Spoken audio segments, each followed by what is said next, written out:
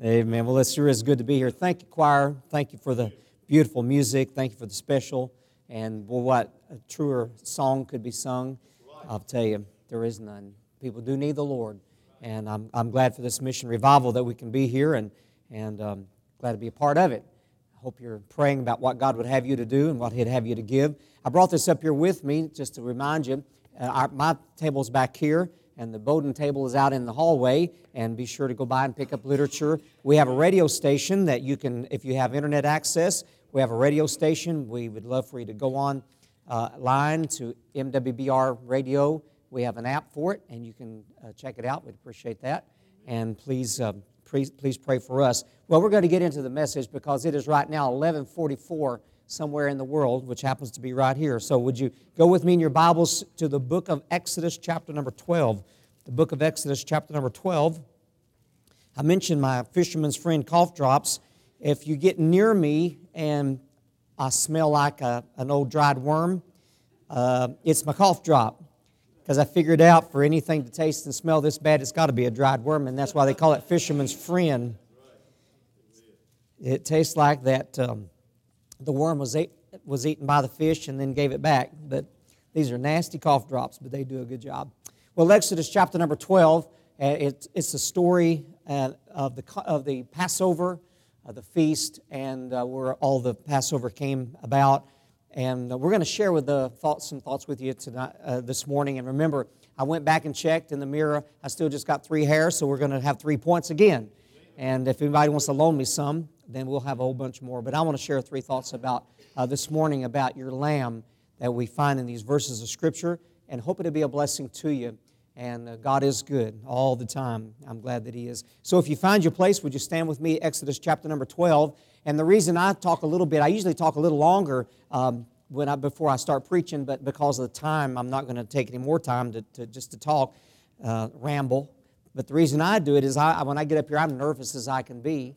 And I've been preaching for 46, 7 years now, and you say, what in the world you got to be nervous about? Well, if you were standing up here looking back at what I'm looking at, you'd be scared and nervous too.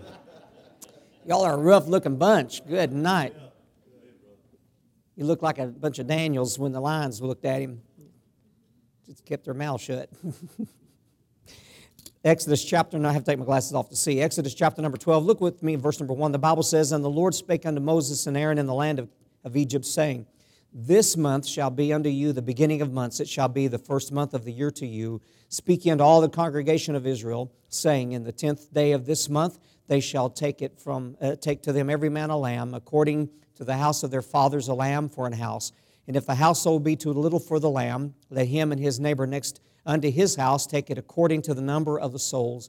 Every man according to his eating shall make your account for the lamb. Your lamb shall be without blemish, a male of the first year. Ye shall take it out from the sheep or from the goats. Let's pray. Father, as we come before you with the thoughts that we have on our heart today about your lamb, I pray that you'd have your way in our hearts and lives, and I pray that you'll bless this mission revival. May it not just be a series of services and messages and songs, but Father, may truly we meet with God. May truly we have our hearts touched by the Holy Spirit of God with heaven's fire. And Father, we pray that you'll bless this church, and thank you for the testimony they've had over these many years, but I pray that it will be greater than ever before. As we see the day approaching, the Lord coming back, help us to be found faithful, doing what you'd have us to do. And we'll thank you and bless you for all that you do. In Jesus' name we pray. Amen. And you may be seated. This morning I'd like to share with you 3 words concerning the verses that we read to you today, and hope it'll be a blessing to you. First of all, as we think about the Passover, I don't find any other place in the Old Testament that has a clearer, more beautiful picture of the Lord Jesus Christ and His death that we find in the story of the Passover. Of course, we know that God is fulfilling His promise that He made to Abraham in Genesis chapter number 15 as the people of God would be delivered from Egypt. He would bring them out, and He would take them to a land flowing with milk and honey. And so God is fulfilling that wonderful promise, and He's going to do that by means of the Passover. And so with that thought in mind, as we think about the Lord Jesus and as we think about reaching the world with the gospel, just keep in mind that when we're talking about this lamb, that the lamb is the Lamb of God that God intends for the whole world to know. And so I hope this will be a blessing to your heart. And if you need the Lord as your Savior today, well, I hope that God will speak to you today. Well, the first word I want to share with you is the word realization. The word realization. Now, what was it that the Jewish people in Exodus chapter number 12, what did God want them to understand?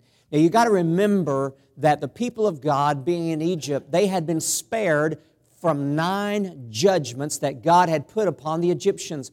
When there was lice amongst the Egyptians, there were no lice amongst the children of Israel. When there was darkness with the Jews, with the Egyptians, there was no darkness with the Jewish people. And on and on and on it went throughout these 9 plagues.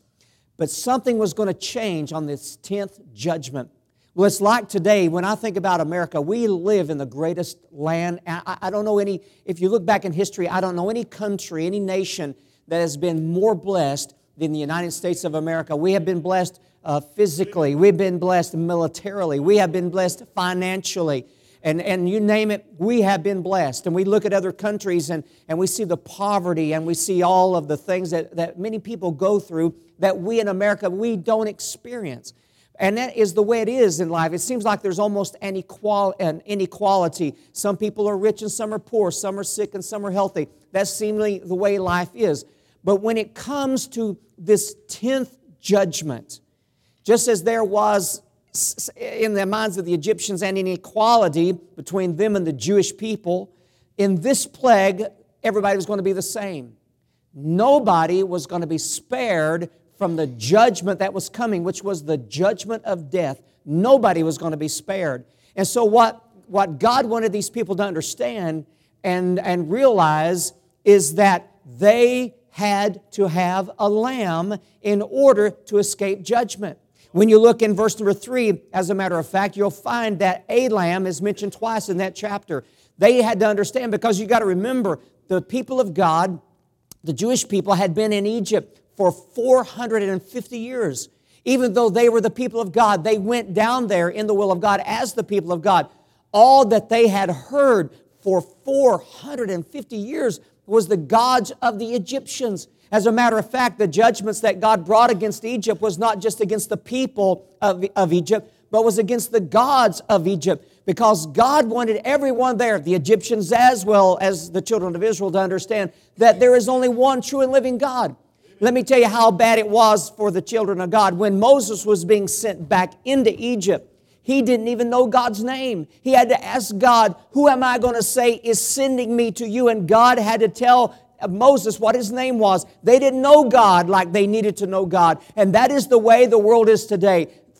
I would dare say that probably under heaven and every nation, somebody has probably heard the name of Jesus.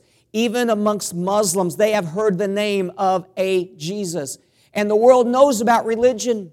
Everybody's got a lamb. Everybody's got something or someone that they hold on to. But when I look in the Word of God, I got to tell you, we've got to understand, first of all, as a human down here, that even though there may be inequalities financially, physically, and ever otherwise, may I tell you today that we all need to understand, and this is what the world has got to understand, that they must have a lamb in order to escape judgment, because there was nothing that in their own power that could stop death from coming to where they were. One of the things that we've seen in our travels around the world is that there is something common with every group of people, no matter what color, no matter what language, no matter what culture, no matter what location. The one thing that we all have in common is everybody dies. There's a cemetery everywhere they go. And so we've got to understand that there is a judgment that is coming, and I've got to have a sacrifice. I've got to have a substitute in order for me to escape that judgment. And so it is. If we're peddling, can I say it that way? If all we're doing is peddling religion to the world, they have enough. They don't need any more religion. They need a lamb. They've got to have a sacrifice that will pay the price for their sin. When I think about the world, there's a man by the name of Muhammad that came into this world, and he wrote a book called the Quran, and there's a religion called Islam. When I think about Joseph Smith, who started a religion called Mormonism, and I think about Charles Taze Russell that started the Jehovah's Witness, and you go down the list of all of these different groups and different religions, Can I tell you, not a single one of them would have died for any of them that followed them. But can I tell you this morning, there is one that was willing, and not only just willing, but gave his life and shed his precious blood for every single person that has ever been born in this world. So what the world has got to understand today, it's not if I want to, it's not an option. We all this morning got to have a lamb that would be the sacrifice for our sins. And so the children of Israel, they were in chapter number 12. Moses comes, he gets the word from God. He goes to the children of Israel and he said, you've got to go get a lamb because judgment is coming. Nobody's going to be spared. Judgment is coming. So the children of Israel would go out and they would go out, and there was this multitude of sheep out there. And amongst all those sheep that were out there, they knew that there was a lamb. There was a lamb. And so there's a lot of religions out there, but can I tell you, there's a lamb somewhere. So number two, not only is there the realization that they had to have, number two is examination. My second word, examination. Because when you're looking out all amongst all them sheep out there, you say, hey, good grief, there's a lot of sheep. I'm going to get me a lamb, and I'm going to take that lamb. Well, I want you to know that God gives in verse number 5 the qualifications that we find in order to have the right lamb. Because it's not enough to have a lamb. Because I believe everybody's got a lamb. I believe around Dalton, Georgia, you're going to find people that have never darkened the doors of the church, but they got a lamb. Their lamb is probably money, or probably fun, or entertainment. Their lamb may be sports. Their lamb may be a lot of things. But even in Dalton, Georgia, everybody's got a lamb. Everywhere you go, everybody got a lamb. But it's not enough to have a lamb. It's not enough to say, well, I trust this lamb. I'm putting my confidence in this lamb. This lamb means the world to me. It is not enough to have it. You got to have the one that God said. You know what the problem with Cain and Abel? It wasn't that Cain didn't bring this wonderful, wonderful fruit. He didn't pick up a bunch of rotten fruit ready to be thrown away. I believe Cain brought the best that he had out of the garden. And you say, well, why didn't God accept it? It's because God didn't want that. It's not what God said. The reason that God accepted Abel's sacrifice and He rejected Cain's is because Abel did what God told him to do and Cain didn't. Simple as that. And the reason that people die and go to hell is because they have not come the way God says come. What the lamb that they have is not the lamb that God said they've got to have. And so when you look down these verses of Scripture, verse number 3, 2 times He talks about a lamb. He wanted them to know they had to have a lamb. They had to have a lamb. They had to have a lamb. Young, old, rich, poor, no matter, you got to have a lamb. But then when you come down to verse number 4, and if the household be too little for the lamb, you go down to the end of the verse, make your account for the lamb. So they would go out into the flock and they'd be looking around at all these sheep. Good night, how am I going to find the right one? And isn't that the way the devil's done? I believe the devil's masterpiece of everything the devil has ever done is to counterfeit religion. And you know what a counterfeit is? Counterfeit's a counterfeit. It's a fake. You cannot make a counterfeit the real thing. Impossible. And so they would go out there and they see all of these sheep out there, all these lambs. So how in the world? We know how they did it? Examination. I like the church of Berea. There are 3 churches in the book of Acts that are called the churches of Macedonia. Starts with Philippi. Then you go to Thessalonica. The last one is Berea. But I like what the Word of God talks about the people of Berea. Paul just finished preaching in Thessalonica. He goes down to Berea, the city of Berea, and here's what the Word of God says, that these people in Berea were more noble. Not because they were richer, not because they were smarter, not because they were like me and Brother Bowden that were good looking. No, not that. You know why they were more noble than those in Thessalonica? They took God's book. Can I borrow your book? They took God's Word. And they began to examine, because Paul told them about a lamb. Well, how in the world I know that's the right lamb? I mean, there's a lot of lambs out there. There's a lot of lambs out there. Hey, the people of Berea took God's book with God's qualifications for the lamb. And they opened it up, and the Word of God tells me that they searched the Scriptures daily to see if those things were so. They weren't going to take a man's word for it just because he claimed to be a preacher. They weren't going to take a man's word for it just because he was preaching behind a pulpit. They searched the the Scriptures. Can I tell you where, hey, if I want to know what God says about having the right lamb, I better go to the book that God wrote that tells me about the lamb that He wants me to have.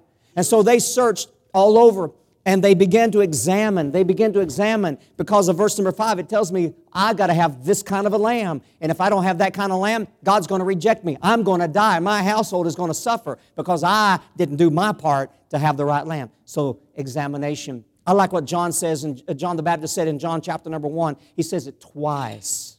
When he saw Jesus coming, he lifted up his eyes and he beheld Jesus coming, and he said this, "Behold the Lamb of God." I like what he said. He didn't say, "Behold a Lamb of God." If you look in the Word of God in the Gospels, you're going to find before the Lord Jesus was ever born in this world, did you know where there were a lot of people came along and said, "Hey, I'm Him, I'm Him, I'm Him." Hey, this is no new thing for people to come along and say, "Hey, I'm the Christ." It's been going on a long time. But John said, "Behold the Lamb of God, which taketh away the sin of the world." Said it twice. Hey, I'm glad, you know what? He's the one, when He came into this world, He was born of a virgin, the only one.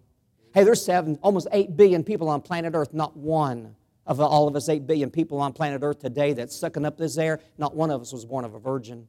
Before the Lord Jesus ever came, not one was ever born of a virgin. Hey, the Word of God tells me in the book of Isaiah, hey, there's going to be one that's going to be born of a virgin. Can I tell you? He's the one that was born of a virgin. Can I tell you? He's the one that came in this world. He lived a sinless, spotless life. The God-man, Emmanuel, God with us. He's the only one that could live a sinless, spotless life, who did no sin, neither was guile found in His mouth. He's the only one. May I tell you, He's the one living that sinless, spotless life, did not deserve to die. May I even go along and go a little farther than that and say He couldn't die? But He's the one that went to an old rugged cross, not for His sins, but for our sins. He was the one that was nailed to that cross. He's the one that, listen to me, laid down His life on the cross. Everybody else that has died on planet Earth, all of us, 8 billion people on planet Earth today, if the Lord doesn't come back first, all of us 8 billion people, we're going to die, and there is not one thing that we can do about it. We are going to die. But may I tell you, He's the one that came into this world, and He laid down His life, did not have to die. Matter of fact, they could not kill Him, but He gave His life on the cross of Calvary. I like this part. They put Him in a borrowed tomb. Hey, you and I, we got our grave plots. I got two. Our church has a graveyard. I can be buried there. Beatty Cemetery up here in Cleveland, that's my wife's family cemetery. Hey, free grave plot. Hey, he's the only one that didn't have to have a grave plot. Hey, he got a borrowed one. Borrowed. He was only going to use it for a little while, you know. They put him in a borrowed tomb, and 3 days later he came out of that tomb. The only one, by the way. You can go around the world, and wherever they put them, that's where they are, unless mom and daddy or somebody moved them. That's where they are, but not him. He got up out of that grave. Only one. Can I tell you, when he came out of that grave, can I tell you today, he's alive. He's alive forevermore. And he's not just sitting around somewhere twiddling his thumbs. Can I tell you what he's doing? He's active. He's seated at the right hand of God the Father. Can I tell you what he's doing? He's making intercession. I'm glad he's the one seated at the right hand of God, and I don't care where you come from. I don't care what you've done. I don't care who you are. He's seated. He's pleading for you on your behalf. And I'm glad the day that you got saved, if you're saved, the day you got saved, I'm glad you're saved today because He was the one pleading on your behalf, making intercession for you as our lawyer, as our advocate. Hey, He's the only one that could. May I just go ahead and say this? Not only was He the one that could, He's the only one that would. None of the rest would. Hey, it started out just like, hey man, there's a lot of them out there. But with examination, we found out, you know what? Amongst all of them, there's only one. May I just go ahead and say it's not the Baptist. Hey, it's not the Methodist. They're Catholic. You name it. It's not. Hey, He's the Lamb. He's the one that shed His precious blood. He is the one that gave it all for me and for you. He's the one that was put in the borrowed tomb. He's the one that rose again. He's the one making intercession. He's the one. He's the one. And so there's a Lamb. But it's not all. It's not all. Because there's a lot of folks say, hey, I know who He is. I know Jesus is the only one. He's got to be the only one. He's the only one that fills all the qualifications. May I just go ahead and tell you this? That's not enough. That's right. Let me give you my last word, and that's the word identification. Because when they went out there and they looked at all them lambs, and hey, they found the lamb. This is it. This is what God says I got to have. If I'm going to escape judgment, this is the one. And they say, hey, there He is. And then turn around and walk off. And go home. Empty-handed. Can I tell you what's going to happen that night? When that death angel came through, their household was going to face death. Because it's not enough to say, hey, I know Jesus is the one. I know He's the one. I know He's the one God sent. I know that He's the one He's the Savior of the world. Not enough. Because the Bible says the devils believe and tremble. It's not enough. Got to be more to it than just that. Can I tell you, just give you, I got two thoughts here. When I'm talking about identification. Look what he says in verse number 5. He says, your lamb. Because it's not enough for Him just to be the lamb. He's got to be my lamb. That's what the world's got to have. They got religion. They may have heard a name, but they don't know the truth. They've never heard the gospel. And they got to know so that He can become their lamb. He said, your lamb shall be. So you know what they had to do? Number one, they had to claim the lamb. When they found the lamb, they examined that lamb, they knew he was the right one. Y'all don't mind me coming down here where y'all are. Y'all are just, I feel more at home down here. I got carpet in my house. This is where the carpet is. I don't have hardwood like that up there. Hey, you had to claim the lamb. You know what they had to do? So the first thing they had to do, they had to go lay hold of that lamb. Man, they had to grab that lamb. That's their lamb. They took that lamb and embraced that lamb. Sunday morning, August the 1st, 1971, I was 18, almost 19 years old. I'd been under conviction for a year. Man, I wanted to be saved so bad. I thought you had to be in church to get saved, so I went to church. They gave the invitation. The preacher preached too long like I'm doing this morning. They gave the invitation about 20 after 12, and I walked forward. Can I tell you what I did that morning at that old-fashioned altar? I embraced Him. Amen. Because there's more to it than that. Because when you claim Him, you're laying hold of Him. But you know, it wasn't enough just to lay hold on. They couldn't just stay out there in that field hanging on to that lamb. They had to take that lamb home with them. Whew. Can I tell you what Dean Hamby did when I went home? I took him with me. I came home with it. I went to church without him, and I went home with him. Amen. I was laying claim. I was being identified with him. When I got home, you know what I started? My family wasn't in church. Cleveland, Tennessee, Bible Belt. My family wasn't in church, and my brothers were saved. My mom and dad had been saved, but we're out of church. Man, we were out of church, and my brothers, none of us were saved. I went home and started witnessing to my family. Amen. Well, I took him home with me. I laid claim to him. I identified. I laid hold of him. I took him home with me. I identified. I laid claim to him, but that's still not enough. Because you can take him home, make him your pet. You know, a lot of people, they have Jesus as a pet. It's not enough. They had to kill it. And the Word of God tells me in verse number 7, they were to take that blood and they were to dip hyssop in the blood. That's a plant. And they would take that and strike it across the doorpost and the upper lintel, the two side posts. So it's not enough for you just to claim your lamb. Can I tell you what's got to happen? The lamb's got to claim you. Amen. Yeah, how He does that is by the blood. Can I tell you 3 things about that blood? Number 1, when you are saved, when a person is saved, when we preach the gospel around the world, and I've seen it happen, and I've seen it happen all around the world. Can I tell you what happens? That blood is evident. They didn't put it on the inside. They put it on the outside. Oh, let me tell you, when you get saved, it is going to be evident. My oldest brother, Doug, I was witness to, he said, don't you ever talk to me about this stuff anymore. I want to hear it. About a month later, I wrote him my testimony out. I wrote it out on notebook paper. I put it under his pillow. Boy, I wept over that thing as I wrote it out. I didn't say a word. He didn't say a word. We were still all living at home. About a month later, my brother Doug comes home on Sunday night. I thought he come across the kitchen floor right where I was. And I thought he was getting ready to hit me in the mouth. He's my older brother. He could have done it. And he grabbed me, began to weep. He said, I know what you're talking about now. Hey, the blood will be evident. If you look over verse number 13, he said, the blood, verse 13, shall be a token upon the houses wherein you are. A token. I love this word token. You know what that means? It means evidence. It's not just going to be evident. It's going to be evidence. I did not get religion. I got salvation. And His blood is evidence. It's a token that I have been I have been spared. I have escaped the wrath and judgment of Almighty God because the Lamb came home to be with me, and I claimed Him and He claimed me, and His blood is evidence in my life that I'm a new creature.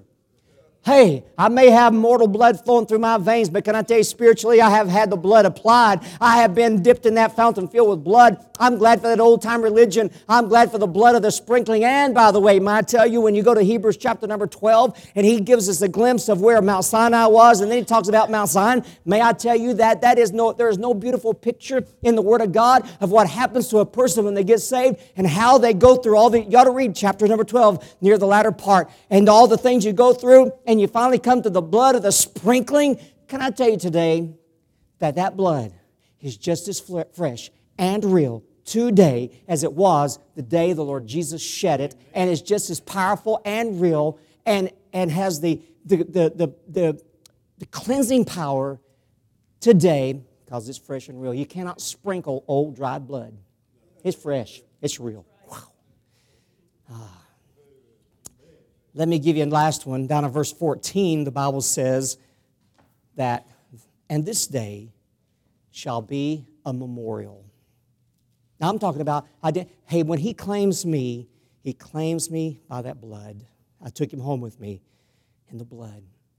This day shall be a memorial. That word memorial means a record.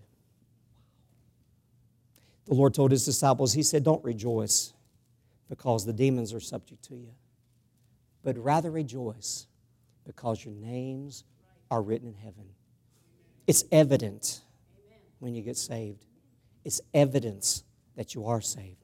But may I just say this? It's everlasting. It's everlasting.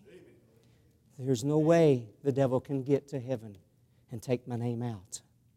It's forever settled in heaven. It's written in that Lamb's Book of Life.